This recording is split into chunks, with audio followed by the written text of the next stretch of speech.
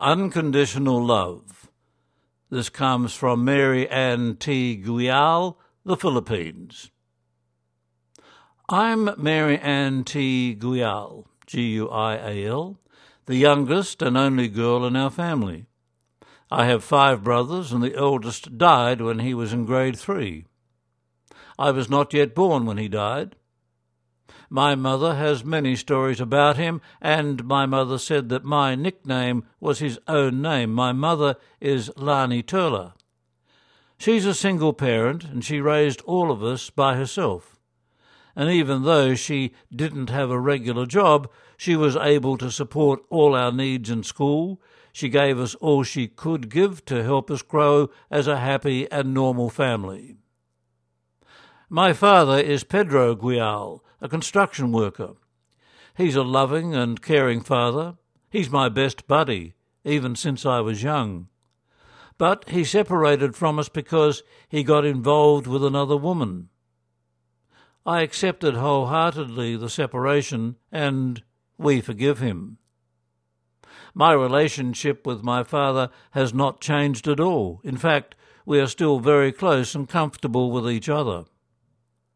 I'm 18 now and currently studying at Pasay City East High School.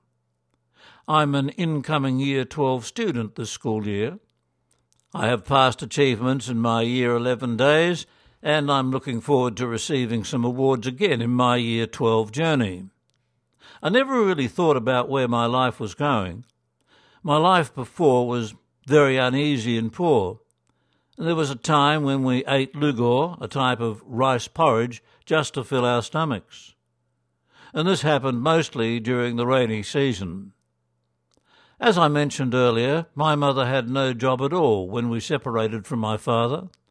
At that time, we were living in a cemetery where the dead are buried. At first I thought it was horrible living in a cemetery, but after a while I got used to it and was able to cope with it. We earn money in the cemetery by taking care of the tombs. We clean the tombs every day and wait all day for the visitors to come. Our income is minimal and we're paid half-yearly or yearly. The relatives of the dead don't visit every month. Our life was poor, and we worked very hard cleaning the tombs and bearing the pain and struggles that went with it. But these struggles made me stronger and courageous growing up, and I must say that these experiences helped me to be brave and to face challenges without fear. And though we live in a quiet and scary place, I view life as joyful and wonderful. I have many friends in our place and also in school. My status in life didn't become a hindrance for me to meet people because I'm friendly by nature and have good social skills. I am a hard-working, God-fearing and simple person, and my life experiences seem to repeat over and over again each year.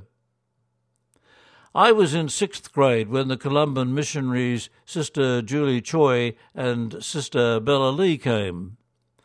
They started a feeding program here in the cemetery, and lots of families came and benefited from it. And when Sisters Julie and Bella found how much the community appreciated it, they continued the feeding program.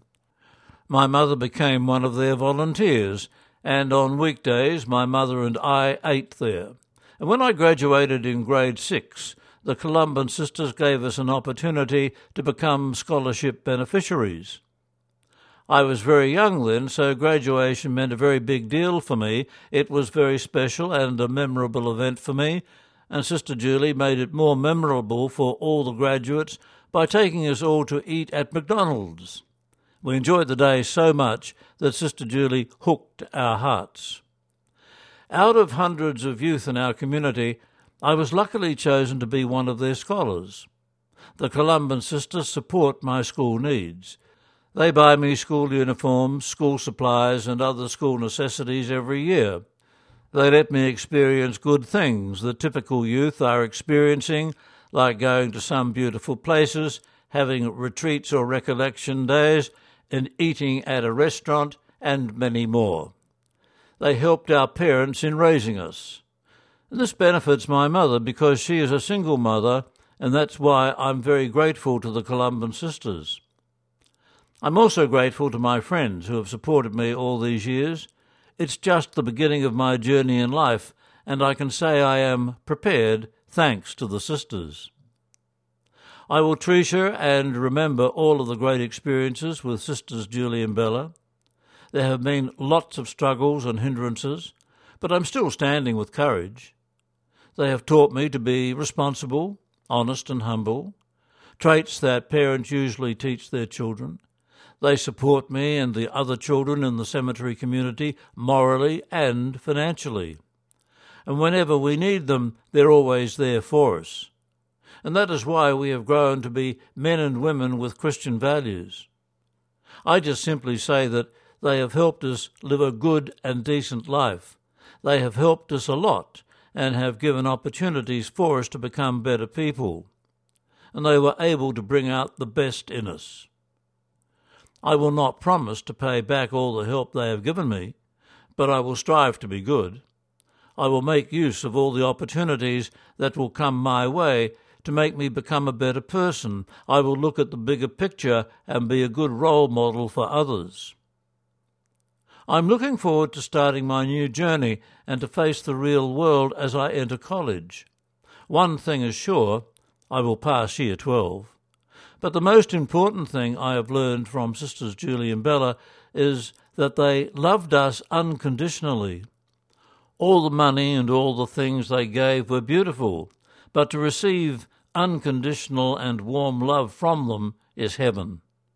Thank you for coming over to our community and spreading your love to all of us. Know that the love you have given us has given fruits to a grown-up lady now, looking forward to becoming a better person in the future. Thanks to the generous support of the Columban benefactors, I and other cemetery children have hope for the future.